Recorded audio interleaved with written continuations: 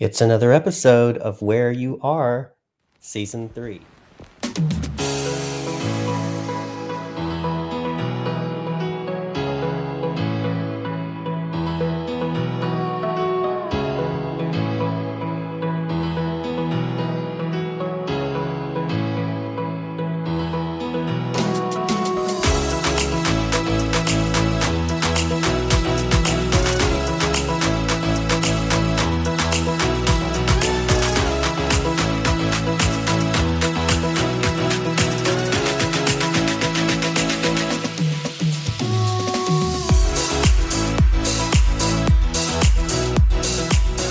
Hello, everybody. So, this episode is called Jimmy's Corner. I thought I would take a little time, at least once or twice this season, to talk about where I am, what's going on in my life, and if that resonates with you, that's great. So, it's Sunday afternoon. I'm sitting here with Dolly P, my dog. The P stands for Parton, of course. Well, I call it a mood P because, it could be Dolly Petunia, Dolly Petite, Dolly Pickles, whatever I'm in the mood for calling that P, that's what her name is. But we're sitting here and it's a rainy day, which I love. How did I end up with a dog who does not like rain though? Rain is my passion weather. I want it to rain all the time. I want it to be gray and windy and rainy and just huddled inside my home with maybe the air on 67. I know, but I like it cold and rainy and gray. But Dolly can't stand it. She won't really go out for a WALK. I can't say that right now. Sometimes she trembles when if there's stormy weather. So I feel kind of bad for her. But yeah, it's a Sunday and I'm sitting here. I've spent the weekend. Actually, I've spent a lot of time recently reflecting on where I am and what I'm doing. I'm very content, I would say, in what's happening at work in terms of some of the creative endeavors that I'm doing, the collaborations that I have with other people. I serve on the diversity committee. I'm the chair of the diversity committee of our campus, and we have a lot of things planned this semester. And I really believe in that work, and it feels important to me, and it feels meaningful. And it involves students and faculty and staff, everyone really, at least in principle. So that I enjoy. I enjoy teaching. I enjoy teaching writing. I enjoy teaching literature. I enjoy interacting with students and learning from them and them learning from each other and maybe learning something from me. And I think that kind of career is something that I've found a place where my talents and my interests and my abilities where they coalesce, right? In teaching. And I'm at a community college, so I don't have to do any research unless I want to. I don't really. So I can just focus on teaching and serving on, doing things for the community and for the school that I think are important. We're starting a writing group at the campus that I work at that will be led by one of my favorite librarians. So that's exciting. I started a writing. We are starting. The English department is starting a writing center on each of our campuses. We have 4, and that's also exciting. And I'm getting writing coaches and getting to know them and train them and work with them, and all that is really fulfilling to me. But sometimes when I'm sitting around, or when I get home and I'm pretty mentally exhausted, and I'm watching Days of Our Lives, Beyond Salem. That was a fun little series. Or anticipating Marlena's Possession coming back after all these years. Anyway, when I'm watching television or having my downtime, have this kind of nagging feeling that I'm not fully, how do I put this? I don't see that I'm fully present. No, I don't know if present's the word. I guess it's like that old song, "Is this all there is?" That feeling, and maybe that's something that happens as you get older. And it's interesting to me that I feel that even though I think that what I'm doing is fulfilling and of service and interesting and not totally self-serving, etc. Those are all things that I think are important to me in what I spend my time doing. But I still have sometimes that sense of, is this all there is? I wonder if any of you feel that way. So I think that the part of me that is struggling is the part of me that wants to do creative things that, um, that are not being addressed in the projects and the things that I do in the workplace. For instance, I grew up going to a little school up in North Alabama called Ryan Elementary, Ryan Junior High, used to be high school, and I think it was around I've been doing the research for about 110 years, around 100 years, and it closed in 2011, 2012, which, happens to small rural schools like that. It's not a big community. I grew up in a community called Hulako, which is basically part of that whole area. It's called Hulako, Ryan. There's all kinds of little communities up there. And Hulako had not a truck stop. It had a traffic light, and it had a general store.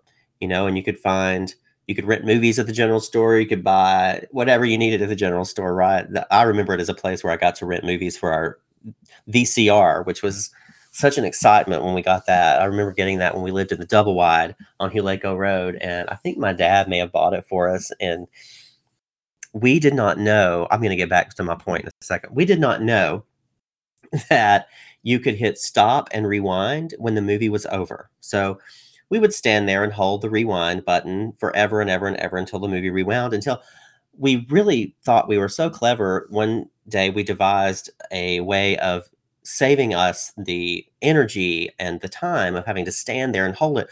We would prop a broom up against the rewind button and lean a chair on the broom, and it would rewind for us. It was simple times, you guys. But anyway, so I'm there in Hulako, growing up, going to the school K through 8. That basically, I think maybe we would have 10 to 15 people per class. And so 100 to 150 students, I'm estimating, at any given time in K through 8. Now, before I went there, my mom graduated from there. So she had a graduating class probably of 10 to 15. But by the time I got there, it was a smaller school, K through 8, and then the majority of us would go on then to Brewer High School over in Somerville, which was, I think, a 6A school, a huge school, big difference, right? But in kindergarten through 8th grade, we were basically like, Little House on the Prairie over there. It was a small, tight knit group. And it had a very special feel. It was the building was this beautiful stone structure, like those big, beautiful, like stones. And there was we had a softball field and a big playground, or in my mind, it was big. We knew all of our teachers. We all knew each other. We knew each other in the community. Some of us went to church together, right? We had good teachers. I had some of my favorite teachers. Some of the most meaningful classroom experiences I ever had were with my Aunt Faye, who taught 4th and 5th grade. So I had her for Alabama history. I had her for all these things. But I remember Alabama history because one of the things we learned was I think I talked about this in a podcast 2 years ago. We learned some of the Native American tribes by this little chant that we would do with our pencils. So we would do, it's a long story, Choctaw, Chickasaw, Choctaw, Cherokee, Chickasaw Creek. These are the Indians. This is their beat. So I, being very dramatic, one time when we were doing that, stabbed myself in the chin with my pencil, and the lead broke off in there. And I was a bit melodramatic growing up, as you might have guessed. And I thought I was going to get lead poisoning. And I remember my Aunt Faye comforting me and assuring me that I would be okay. We had Halloween carnivals every year. Maybe they call them fall festivals now. But we had a haunted house in the basement of the gym. We had cakewalks and all kinds of games in the gym that were set up, and there would be people there. And Miss Bowling, one of my favorite teachers, who had such a huge impact on my life, loved telling stories, especially ghost stories. So she told ghost stories in her room, and I remember that old story, that thump thump drag story, which I cannot tell a ghost story. I'm not even going to try. But all of these memories are just such a part of my identity, and I really want to write about it. Recently, after the school was closed for about a decade, a small business owner, I think, from Hartselle or somewhere, bought the school, right? And I noticed the last time I was driving by that he set up fences and he mows the yard, and I think there's been some auctions there or whatever, but it seems to me such a waste of space. And I don't mean that as an insult to him, but it seems to me that that really should be a historic monument, historic building, historic site, because so many people's lives in that area are were bound up in that. I think if you talk to anyone from that school, there is a very special feeling about it. And so I've started doing research on Morgan County, which is where the school is located. I even went and stayed a week in Decatur, Alabama, which is the where the archives are. And I found a book about Morgan County, and I found articles about Ryan School and about its founder, Randolph Ryan, and his family. So I'm working on that project, and I think one of the things that is frustrating for me is where this sense of not feeling like I'm doing everything I need to do is that I've started that work, and I started it on a week when I was out of school. But now, once the semester gets rolling, if any of you are teachers or work in a community college or K through 12, even I guess, or universities, for me at least, and maybe you'll identify it. Once the semester gets going, it's almost like a runaway train. It's like I'm just holding on for dear life and trying to make things happen. And so much of my energy and focus is on the school, and on the semester, and on my students, and on the projects that I'm working on, that it's very difficult for me in my downtime when I get home to work on those creative projects, like writing about Ryan's School.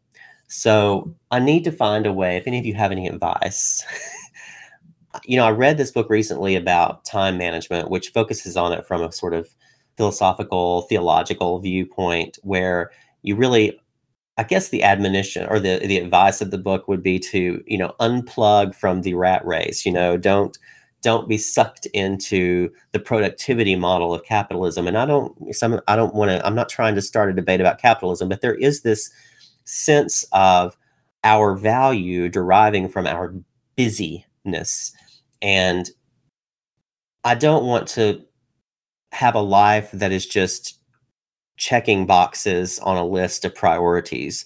I want to leave room for spontaneity. I want to leave room for fluidity of thought. I want to leave room for silliness and for uh, discovery and curiosity and all those things. So I think that's where the root of my problem is. That I have these other projects that I want to work on. The book about Ryan School, or I guess I should call it a project. I could do a podcast, next year instead of doing interviews, I could work on a podcast, over the summer about Ryan. Maybe I'll do that. But the point is, I think in the meantime, in between times, I find myself in these kind of lulls. No, it's not a depression. A couple of years ago, I was experiencing for a couple of months what I was calling a walking depression. And it was really I wasn't crying, I wasn't upset. I just it was deeper than what I'm feeling right now. But it really was a sense that uh, I felt kind of lost. And it was starting to affect my work and everything like that. And then I made some decisions that I think helped. And I went back to therapy, and I think I helped myself. This that I'm going through right now, I think is not that. It's not that. It's more of a lull. It's more of like I need a recharge, and that's why I actually decided to do this episode the way I'm doing it. And heck, I know my students probably can't stand to listen to me. I've seen evidence that my students can't stand to listen to a video that I put in my courses that is like 14 minutes. So who knows if anybody wants to listen to me talk for, I'm not going to go for an hour, I promise. But I think that's where I am.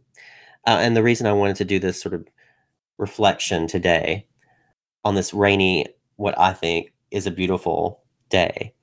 So I have the project I want to work on, the Ryan project. I have other things that I would like to get started, but I remember reading in that book, it's called the 4,000 Weeks. It's called 4,000 Weeks Time Management for Mortals. And I can't remember the author, but I'll look it up later. Um, and in that book, one of the pieces of advice somewhere there in there is that you really have to decide what you're going to let go of. And I think that is probably something that I'll need to do this during this time. What are some things that I can let go of, both at work? Because I take on things at work that are not given to me. I wanted to start a writing center on all 4 campuses and online. No one asked me to do that. I took that up. I went to administration. They gave me a course release, and I'm doing it. There are others. There's the diversity committee. There are other projects at work that I really am excited about. But, perhaps I need to say I've got to back away from work a little bit. I mean, I'm still doing my job. I'm teaching and serving on committees and doing things I'm supposed to do. But in terms of initiating projects at work, maybe I have to back off a little bit. Maybe there are dreams or things or schemes that I have to let go of in my life. I'm not letting go of the Ryan School project. That's something that's been with me for a while. I know that I need to do that. But, maybe I'm not going to take voice lessons. Maybe I'm not going to run for political office. Maybe I'm not going to finish that play that I started years ago. That is a post-apocalyptic vision on my deathbed of the world in apocalypse, where the first act is with Barbara Streisand in a shopping mall. The second act is with Linda Carter, and the third act is with my mother. I started that. I finished one act. Maybe I'm not going to finish that. So I think there are processes in a lot of cultures of letting go of things, ritualizing that. Oh, maybe you could shoot me a message if you know any of those, any kind of things that you've learned about letting go of some things. And also, I want to, well, the pandemic has really stepped on a lot of the things that I do for fun. I used to always be going to the movies. Mainly, I would go to the theater. I was always going to the theater to see plays, to see musicals, to see. I love doing that. So I miss some of those cultural things. I love going to museums and things like that. Anyway, that's a little bit about where I am. I've told a lot of times there's a little strip joint next to the community college where I work. It's called Wesley's Booby Trap. I don't mean to advertise for them, but I often tell people that, I've got an act worked up and I could go work there. If nothing else, it might be an easier life. And my goal is my act would be not to take off my clothes, God forbid, but I would be called the absent-minded professor. And every time I would be walking around trying to find things that I had misplaced, a dry erase marker, my phone, keys, whatever, erasers, those kinds of, how do I turn the projector on, all kinds of things that I could try to figure out or find. And every time I find or figure something out, people give me money. That could be interesting. Maybe I'll give it all up for that. Anyway, we're going to end this segment and move along in just a second. Fox will be joining us later.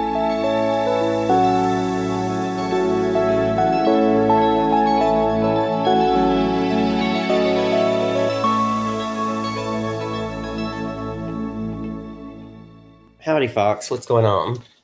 Oh, nothing terribly, not much. I was supposed to do a new softball thing, reaching out, trying new things, but there was rain, so I went out, I drank, and I came home. It's been a Sunday. Well, I just finished recording a segment earlier, and then I dragged Dolly out in the rain in the car. She doesn't mind the rain so much if she's in the car. Fair enough. And we went to Full Moon. Okay. And then I ate in the car and watched an episode of Melrose Place. Okay. Season 5. I'm almost through. I'm going to get through the whole series. That man who crawled out of the dirt. He's he gone. Doing? He's gone now. Okay. Yeah, I don't even remember what his name is now. Okay. And so is Josie Bassett. At this point, Josie Bassett's gone. Well, that's unfortunate because it's not like she was the largest personality, but she was a good personality. I liked her. Yeah, they brought Abby Mills in. They brought Donna Mills in, who played Abby on Knots Landing, to play her mother. And then apparently I did some research, and Josie Bassett left the show because she had a miscarriage and she was having a hard time. Oh, well, by all means, yeah. Yeah. And then Donna Mills left too. And now Marcia Cross is leaving. So having already developed Brie and ready to take her to a far more successful franchise. Right. Well, we were sitting here watching Law and Order SVU on the television. For a brief moment, yes. What's coming up in your week this week? This week, I am giving my first exam to my students. I am teaching students in one class this semester, and they're taking their first exam, and that will be interesting to see how that pans out. Yeah. Yeah, they, Jimmy, you already know this, but so leading into this first exam, I'm going to have 4 exams across the time, so 3 exams and then a final. And I plan to have 2 units in leading up to this first exam, and they had review homeworks, and they had a basic section for each one, and then there was a major homework due at the end of the unit, which I mean, it's the end of the unit. It's significantly harder than what came before, and the end of that first unit came, and they worked on that homework for that one, and they freaked out, which I don't blame them for. I think they're lacking some skills that should have come beforehand, possibly due to COVID reasons. I have sympathy. They've had an irregular college experience up till this point. Yeah. But I had to hold firm on that deadline, saying, okay, I will walk you through quickly the things you need to get done, but this is due tonight. That's the other thing, that most of them didn't email me until the night before it was due. So welcome to my world. So they went through that, and that was a thing, and the next homework seems better, and this exam is coming up, and we're going to see how it turns out. My hope is that by holding firm and building up both in lecture and in like on-campus data banks of requisite material that they may not be fully familiar with, I'm hoping that I'm at least both holding to my schedule, holding them to the standards that I expected at the beginning of the semester, while still giving them the tools to where they can accomplish that, even if they were missing something from previous classes. Yeah. I'm hoping so. Yeah, teaching is an interesting thing. Yep. Sure is. So I want to talk about your fashion. I think this is really cool. Tonight, you're wearing, well, you've got a sort of a nude or beige sock on there. That's cute. Yeah. And then you've got a white short. Yes. What brand are we here? Oh, I don't know. I think this short is one of the ones I got from the family friends. They gave me a bunch of clothes from the fire. But a nice classic white short, although it is after Labor Day. Oh, it's off-white. It's like that. It's like that African colonial. It's white. Okay. African colonial white. And then you have this fun sort of. It reminds me of what's his name? Dr. Jacoby, I think was his name, or was that the guy who played on Twin Peaks? You've got this kind of like purple and yellow floral. No, what is that? I mean, it's Hawaiian. It's mostly. I think I was trying to remember this earlier. There's a strain of like purple to red across a 3D map of color. It's like iridescent or incandescent or something, but it's that. It's a strain of purples and oranges and reds. Yeah, so we have sunset. It's very sunset. Ocean, palm trees, sailboats. I got a few shirts like this recently, leading into this semester, just because I wanted something that fit me better from a height and an arm length perspective, and also because I was wanting something a little louder and gayer. Let's be real, it was gayer. So this was your aesthetic. You decided I'm going with loud and gay. Yes, and this shirt in particular, the purple works really well off the pink in my hair, so I'm very happy for that. Yeah.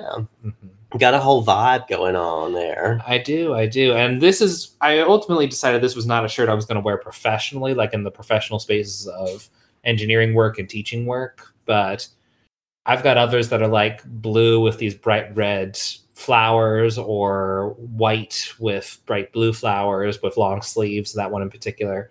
So there are others in this vein I have worn, just not this particular one. Whereas I at work the other day, my friend Natalia said, so you wearing black all the time now? What's going on?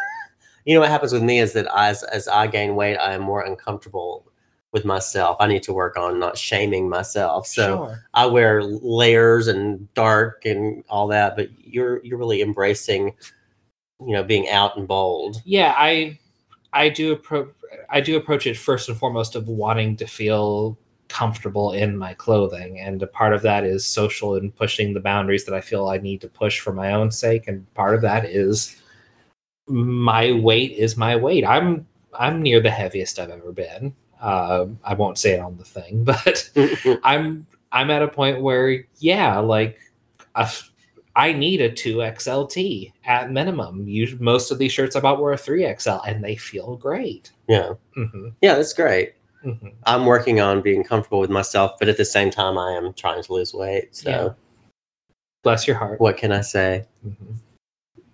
So, I this week have some plans to at school. I was talking earlier in this little segment that I recorded about the writing centers and all that stuff that I'm working on at work, and the diversity fair is coming up. So that'll be something fun that I can plan. So I'll be taking care of all that stuff while at work. But I was saying earlier how I want to try not to lose focus on or try to make time for some of the other things that I enjoy or want to do that are not necessarily being taken care of at work, writing and things like that. So this week I'll be trying to figure out some way to, I don't know, pull back a little bit from some things, open up some space here and there. What I need to do really is sit in the place that I am in. By which I mean, like, in a conceptual sense? Yeah, like, don't let it all just happen and pass me by. I remember when I was doing theater, I used to always say that if I didn't enjoy the rehearsal process and all I was doing was looking forward to the actual play itself and the performance, that seemed like a waste of time to me. That if the preparation and the getting ready for something and the gearing up for it are not enjoyable and meaningful and whatever else they can be, and the only thing that matters is like the final thing, that's a lot of time that you've spent for a moment. Certainly. A future moment. Do you know what I mean? Certainly. So I think I'm wondering, I know you weren't here when I recorded that earlier segment, but I'm wondering if a lot of what's happening to me is that I need to just embrace and sort of more fully let myself experience what I'm doing and don't just think of there's an end result that I'm working toward. It should be like the whole process itself should be. I was gonna say you and I are in different places professionally, but that is closer to what you described is very close to what I'm considering in my work. My work, I am being as relatively young as I am and taking on as much responsibility in the department as I am. I'm at least trying to look toward, okay, how do I get this down to a process where I'm not just duct taping my way to a result today? How do I make sure that we consistently know how to deliver this when it's needed next year or next semester or next week or on whatever level? How do I make sure that we are delivering this in a way that is as smooth as it can be and is more productive than what has been delivered in the past? Working in academia, I don't think everyone has that same forward vision, or if they do, it's occluded by so many other responsibilities. Yeah. Yeah, I hear what you're saying. I think one of the things that would make more clear what I'm talking about is, I know, for instance, last week when I would go to, we have 4 campuses, and so I would go to one campus and take care of some things for the writing center and talk to people and start getting it ready for that. And then I would come back to my home campus and work on planning for the diversity fair and grading and teaching and all of that. And by the end of the day, it feels like I'm going to have like mental collapse. There's just so much in my brain. And it also affects the way that I interact with. So I share an office suite with 3 people who I really like a lot. And we usually have great conversations and we plan things and we talk about work and all that.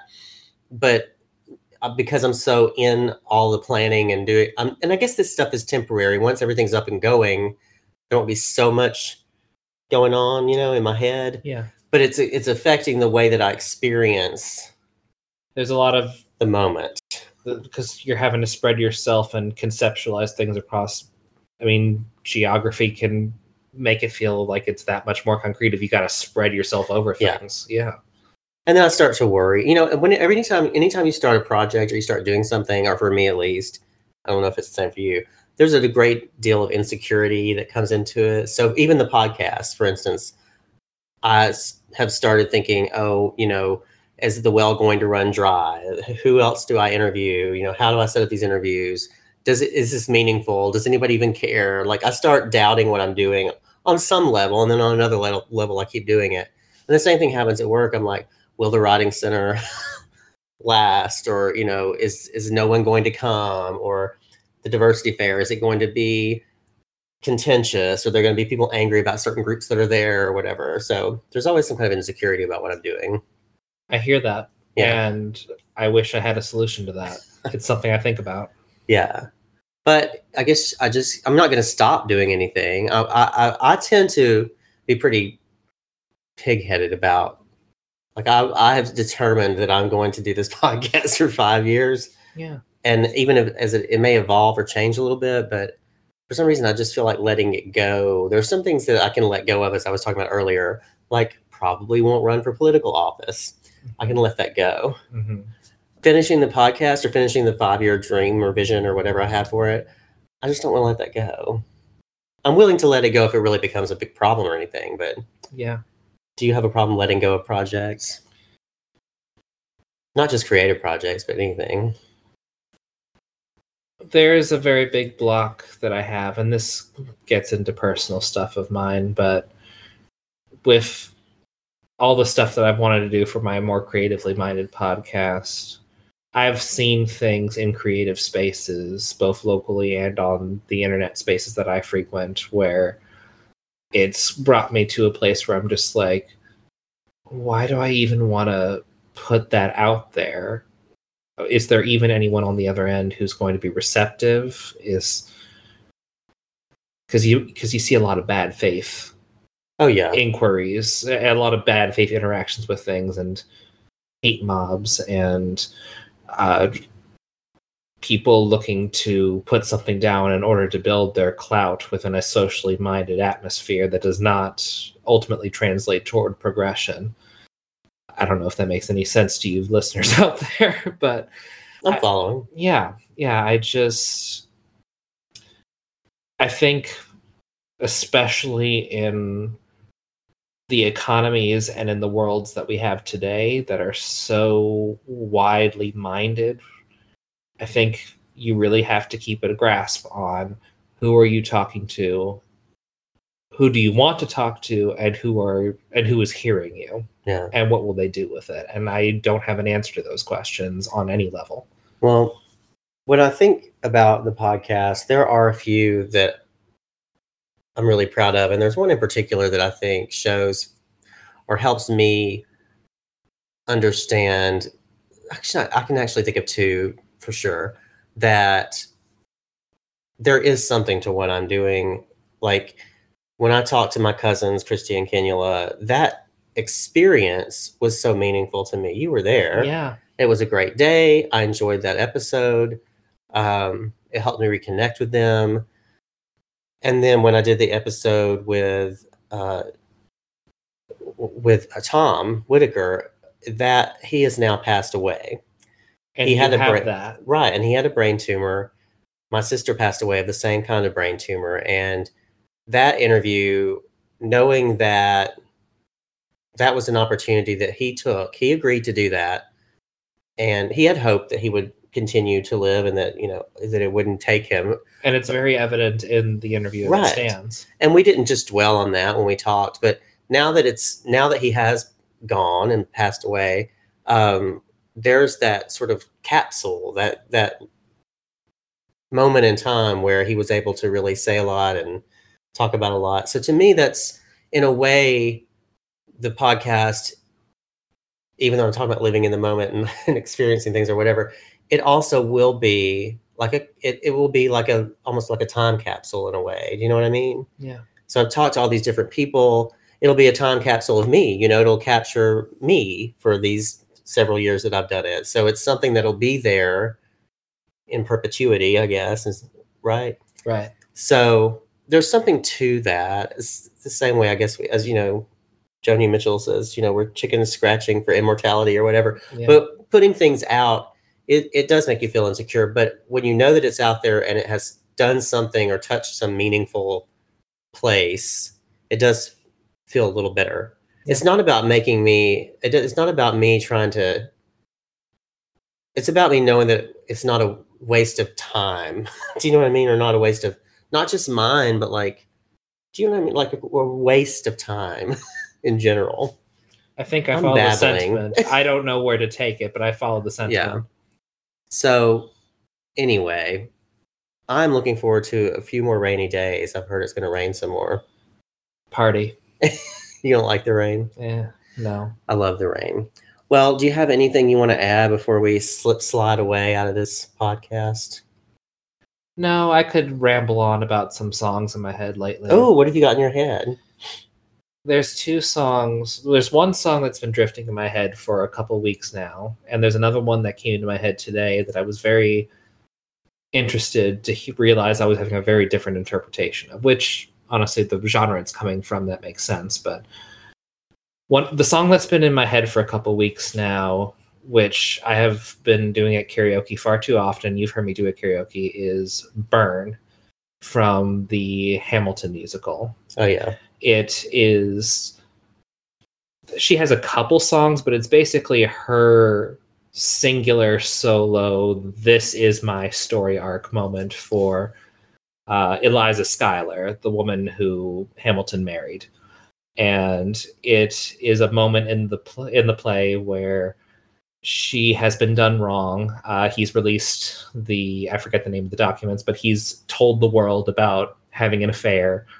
And he's done it in such a way that leaves her and the family out to dry and doesn't even accomplish the thing he wants to do because he's so tied up in, well, what will people think of me, that he just self-destructs in releasing this document. And so she's got this song where she's like, you could paint all these things for me when the relationship started, but there was never room for me.